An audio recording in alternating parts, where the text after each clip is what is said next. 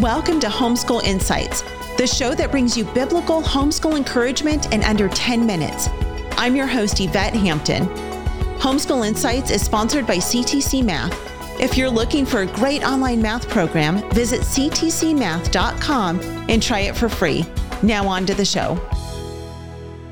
I think another way that we can apply minimalism to our homeschool is to realize that less can be more. I think sometimes we look at that institutional mindset. We're all familiar with school and how long a school day takes.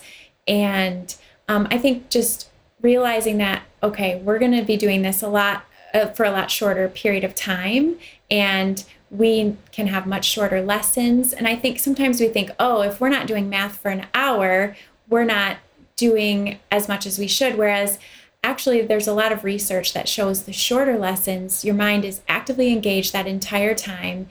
It's the most efficient way to learn. And then you take a break, maybe a movement break, and then go into another short lesson. It's actually really effective. And I think it's hard for people to believe that because we're so used to having children in school for 8 hours. But really focusing on more is not always better, but really kind of minimizing it down to just kind of the heart of the lesson and doing it in a short way. I find with my girls that, if we're reading something, and it depends on what we're reading, but, if we're reading maybe through like a history lesson and it gets really lengthy, it's like you can just see the looks on their faces and that deer in the headlights look like, oh my goodness, when is this going to end? Yes. Whereas in the beginning, they're engaged and they're listening and they're grasping what they're hearing.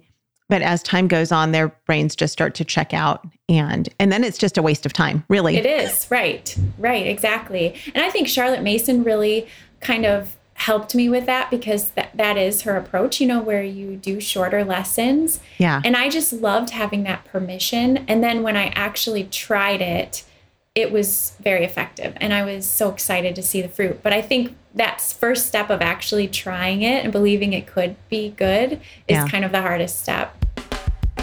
Thanks for joining us for Homeschool Insights. For more great homeschool inspiration and resources, listen to the Schoolhouse Rocked podcast every Monday, Wednesday, and Thursday. And be sure to watch the film Schoolhouse Rocked: The Homeschool Revolution.